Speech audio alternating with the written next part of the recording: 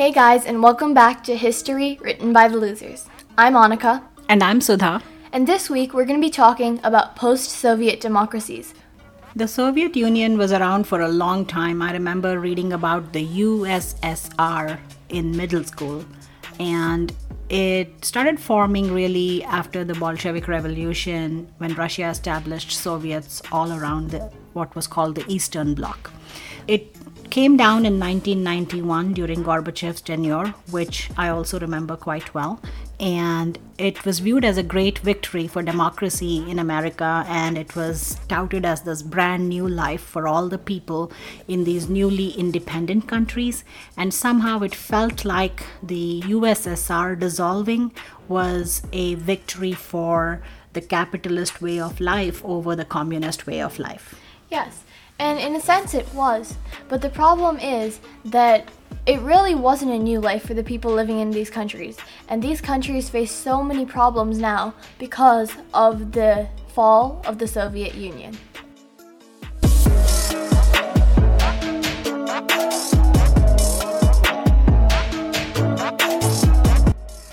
So even in the 1950s, when the USSR was going strong, there were still a lot of independence movements that were surging at that time. So one of them includes Hungary's independent peace movement that was aborted in 1956. So the Soviet Union had taken control of Hungary by that point, and in October of 1956, thousands of protesters took to the streets to demand a more democratic political system, and they wanted freedom from the Soviet oppression. However, vicious street fighting broke out, and the Soviets' great power ensured their victory because they were such a strong empire. Right, Soviet tanks rolled into Budapest to crush the uprising. Yes, and an estimated 2,500 Hungarians died and more than 200,000 fled as refugees. Yeah, and it's interesting to note that at that time, as Soviet tanks were bearing down on the streets and the protesters, the United States did nothing beyond issuing public statements of sympathy for their plight. Even though at that time they were very into supporting democracy in a lot of communist regions.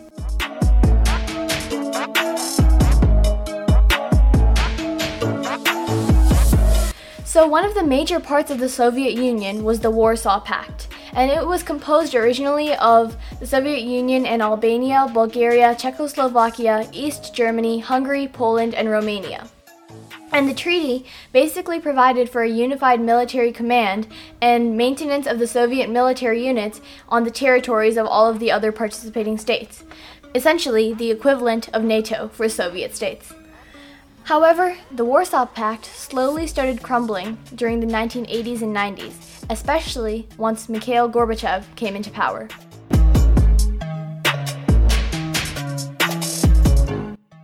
Gorbachev's decision to allow elections with a multi-party system and create a presidency for the Soviet Union began the slow process of democratization that eventually ended communist control and contributed to the collapse of the Soviet Union. Yes. So during his tenure, Gorbachev had two main policies, perestroika and glasnost. Perestroika incorporated all of the economic reforms that took place, including laws that allowed for the creation of cooperative businesses and restrictions that were peeled back for foreign trade. These were meant to jumpstart the sluggish Soviet economy, but instead government spending soared and there was a huge inflation of food prices and other important costs in the Soviet Union. The other policy, glasnost, was meant for government transparency. However, this did not have the effects that Gorbachev wanted it to have. Instead, shocking revelations about past abuses under the Soviet system came to light, and they accidentally exposed a lot of the corruption and the inefficiencies of their current Soviet system, which turned a lot of the people against the government. Along with perestroika and glasnost, one of the major things that led to the fall of the Soviet Union was Gorbachev's deep and personal aversion to violence. A witness recalls Gorbachev saying in the late 1980s, "We are told that we should pound the fist on the table. Generally speaking, it could be done, but one does not feel like it." So that aversion to violence is what led to a lot of the movements that started surging in the Soviet Union that Gorbachev refused to put down. And because of the growth of nationalism and the surges of independence movements that were happening in the Soviet Union that Gorbachev refused to put down. These movements led to a coup that was staged and designed to topple Gorbachev. It failed, but this also further destabilized the Soviet system. And by the end of 1989, the first National Representative Public Opinion Survey found overwhelming support for competitive elections and the legalization of parties other than the Soviet Communist Party.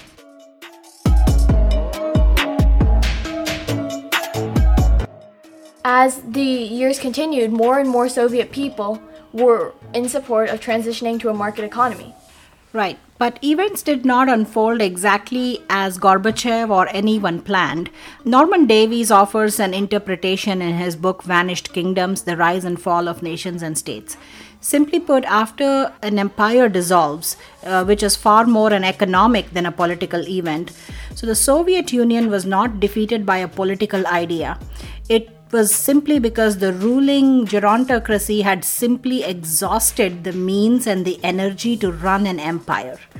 So, painting this in an economic light actually makes more sense than calling it a victory for democracy over communism.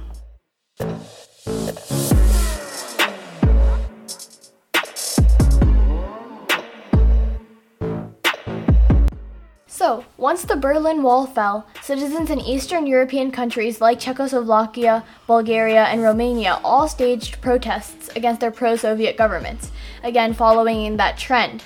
And other countries like Belarus and Ukraine followed suit, and they eventually created the Commonwealth of Independent States. By the end of 1989, 8 of the 9 remaining republics had declared their independence from Moscow. Later on in the year, in Eastern Europe, the Warsaw Pact was formally declared non-existent, and the Soviet Union finally ended.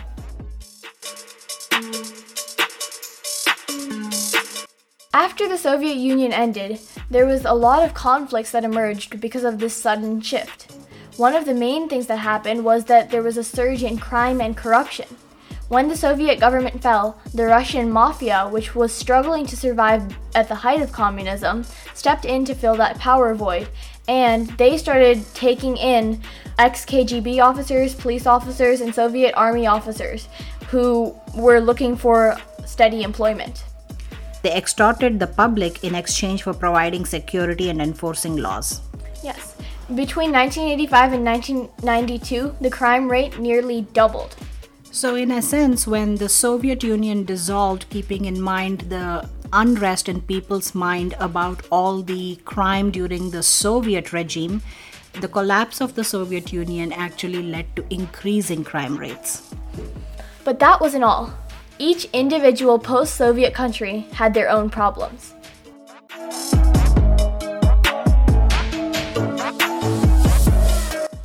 One such country was Ukraine.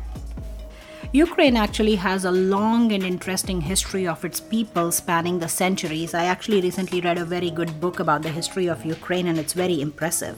However, in 1991, Ukraine declared independence following that attempted coup against Gorbachev in Moscow. And following that, about 250,000 Crimean Tatars and their descendants returned to Crimea because of the collapse of the Soviet Union. And Crimea is a part of Ukraine that is also very near to the border of Russia. Right. A lot of us know only one thing about Ukraine nowadays, and that is that Chernobyl is in Ukraine. But Ukraine actually had a very strong economy during the Soviet years, even though there was a lot of repression of its peoples. There were presidential elections in Ukraine, and Leonid Kuchma came to power, succeeded Leonid Kravchuk in 1994, and they adopted a constitution, they adopted a new currency, and they were on their way towards democratization very well. However, this didn't really mean much because by 2004, a revolution was on its way.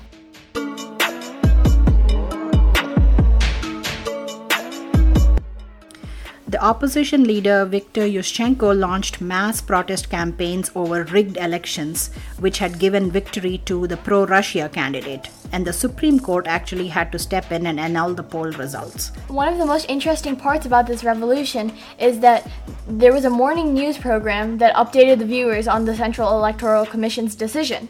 And when they were broadcasting, the woman who translated the broadcast into sign language decided to send a very different message from what the Election Commission was saying.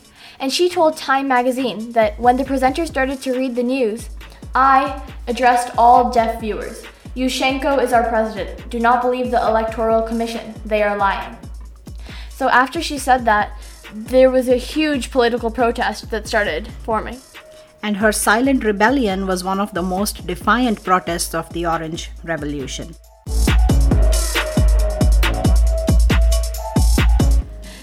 So because of these mass protests, the election was rerun, and Viktor Yushchenko, the opposition leader who called for the rerun, actually won.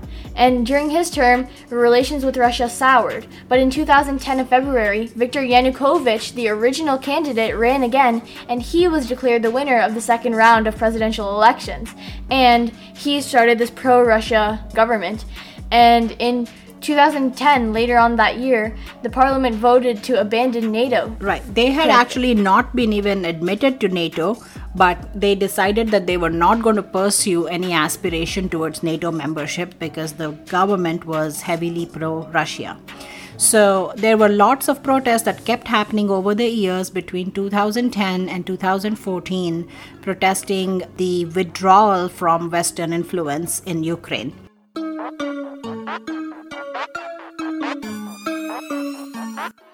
In 2014, Russian forces annexed Crimea. And this is a big deal because throughout many of the post-Soviet countries, there are a lot of what are called frozen conflicts. And they are conflicts that are now basically stopped in place because no fighting has taken place, but no resolution has been brought up yet. So one of these is Crimea. And Crimea is, like we mentioned before, the land between Ukraine and Russia. And this prompted a big East-West showdown. And the US and European Union imposed harsher sanctions on Russia. And even now, there is no resolution. Crimea is still just there, but there's no active fighting. And as you remember what we said about the people in Crimea had actually returned after the fall of the Soviet Union to their ancestral lands, and it is still in dispute. Anyway, Ukraine's history is continuing to be colorful and vacillating between pro-Russia and pro-West. In 2019, they had elections, and actually a very popular television comedian, Zelensky, won the presidential election runoff in a landslide victory. He took office in May, and by October 2019, he was embroiled rather heavily during the US election cycle in the impeachment process for President Trump.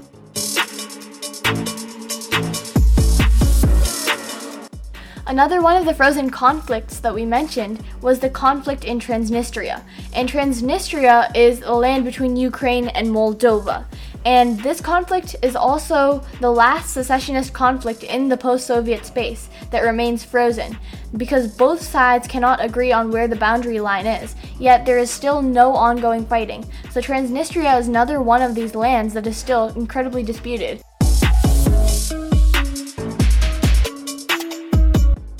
So a lot of these revolutions in the post-Soviet bloc countries have actually been given the names of colors, and they've been called the color revolutions.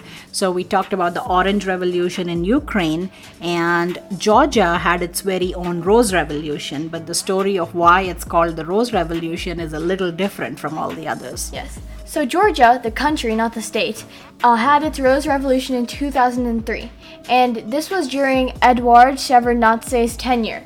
But there are multiple reasons why this revolution occurred. One of them was that the opposition leaders and parties had developed a leeway for action that didn't exist anywhere else in a lot of post-Soviet countries. Another one was that Georgian state was crippled by corruption and was extremely weak. Along with this, the key opposition leaders in Georgia were united, unlike many other counterparts in other countries.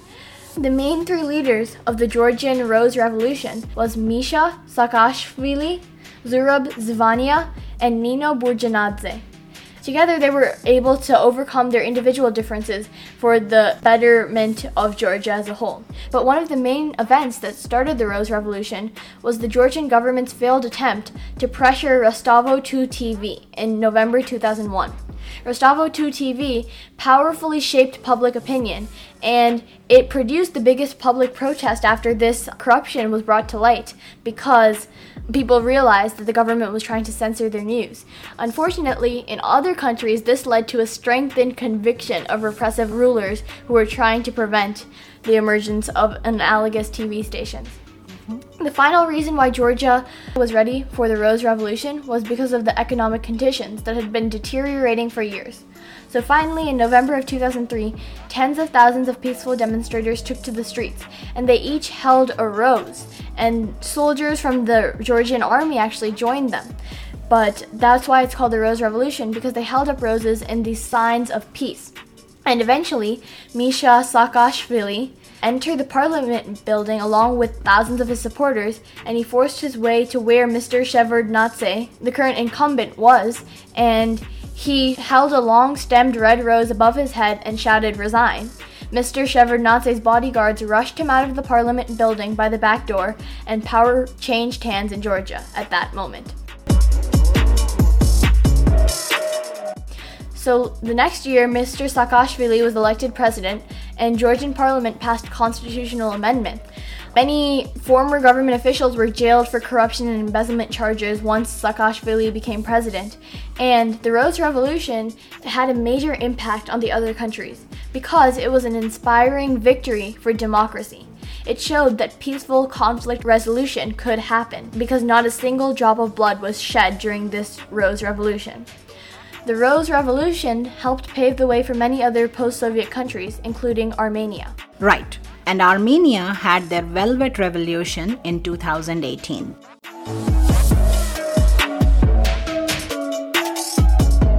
So in Armenia, Serge Sargsyan was the Armenian prime minister. He had 2 terms of presidency already completed, and he was trying to find a backdoor way to get to a 3rd term. Nikol Pashinyan was the opposition leader who was protesting against this and conducted a 14-day protest march in 2018 April, and this march arrived at the parliament. He was actually detained and arrested overnight in April.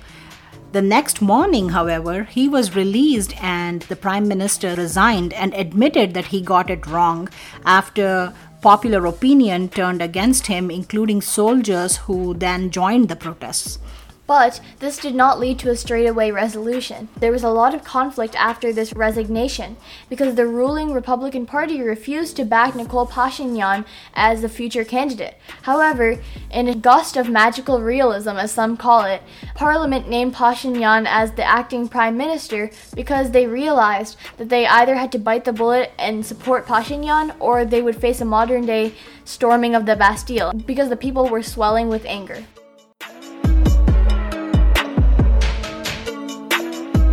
So Russia's actions were actually counterproductive because it falsely believed that there was a Western expansionist agenda going on in Ukraine and Georgia, and it responded harshly, and this pressure actually made Georgia and Ukraine more determined to pursue their pro-Western orientation.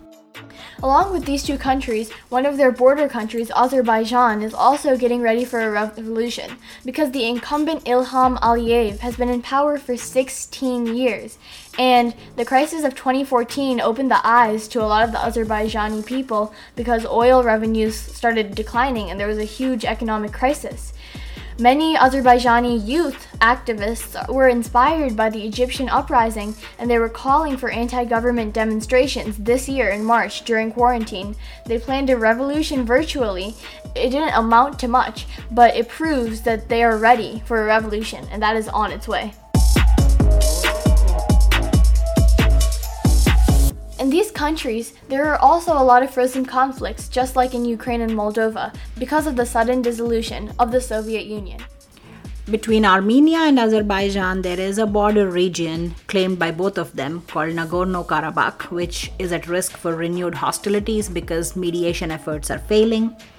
Georgia also has a land conflict. South Ossetia, there was a brief war between Russia and Georgia over this area in 2008. So most of the places in that region are ready for revolution and have ongoing frozen conflicts.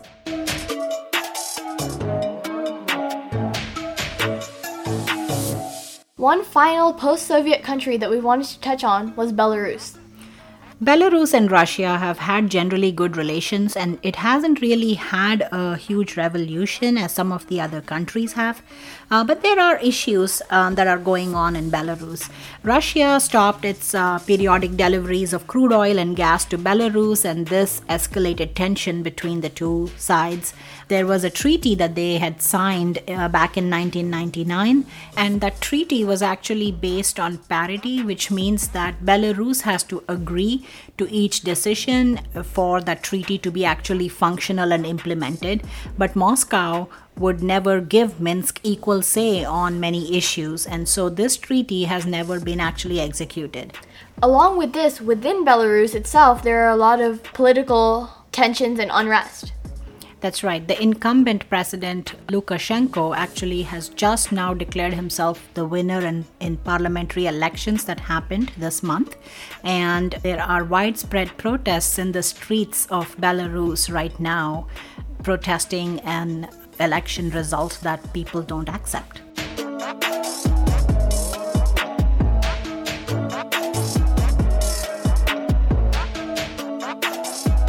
So the main thing that we haven't yet talked about was Russia. Russia is one of the most important parts of the former Soviet Union, and US and Russia have a very complicated relationship now. So the US and Russian modern relations have been defined by the collapse of the Soviet Union. I think the way we view it is very different from the way Russia views it, to say the least. Washington sees an infinite expanse of democracies freed by the collapse of the so-called evil empire. Moscow, meanwhile, sees nothing other than the impending strangulation of Russia by NATO's new members. So, William J. Burns, who was US Deputy Secretary of State, actually wrote an article about his experiences with Russia. And one thing that stood out to me was that he says in the 1990s, the country was in the midst of three simultaneous historical transformations: the collapse of communism and the transition to a market economy and democracy, the collapse of the Soviet bloc and the security that it had provided to historically insecure Russia, and the collapse of the Soviet Union itself, and with it an empire built over several centuries. None of that could be resolved in a single generation, let alone a few years, and none of it could be fixed by outsiders. Greater American involvement would not have been tolerated. So even now, the American relationship with Russia and Moscow is very bizarre and different than any relation we have with any other country. But one of the main things that we have to take away from the fall of the Soviet Union is that it has impacted our world in measures that we can't even understand right now at this point. But we view it as this great freedom for a lot of these countries that were part of the Eastern Bloc. But looking at what has happened since the collapse of the Soviet Union and how many of these democracies, or so-called democracies, are falling apart, and how many of these countries are in economic crises, and how they are facing lots of different problems all at once, land crises, political crises, environmental crises, it's important that we note that all of these stem back to the tumultuous fall of the Soviet Union.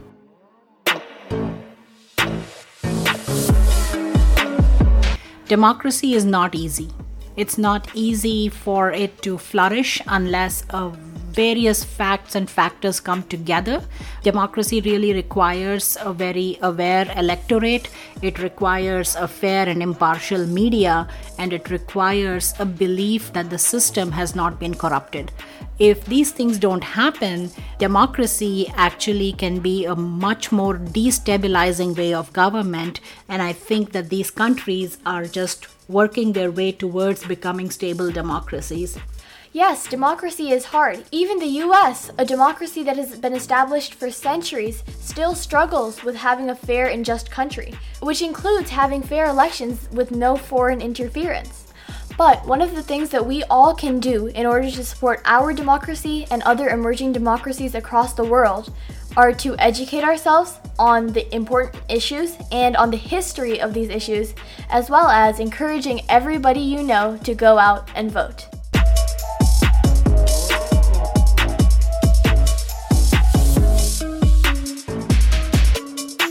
Thank you guys so much for listening. We hope you enjoyed. This is going to be the penultimate episode of the season, so make sure you tune in next week for the final episode. After that, we will be releasing episodes once a month, so make sure you stay subscribed. This has been History Written by the Losers.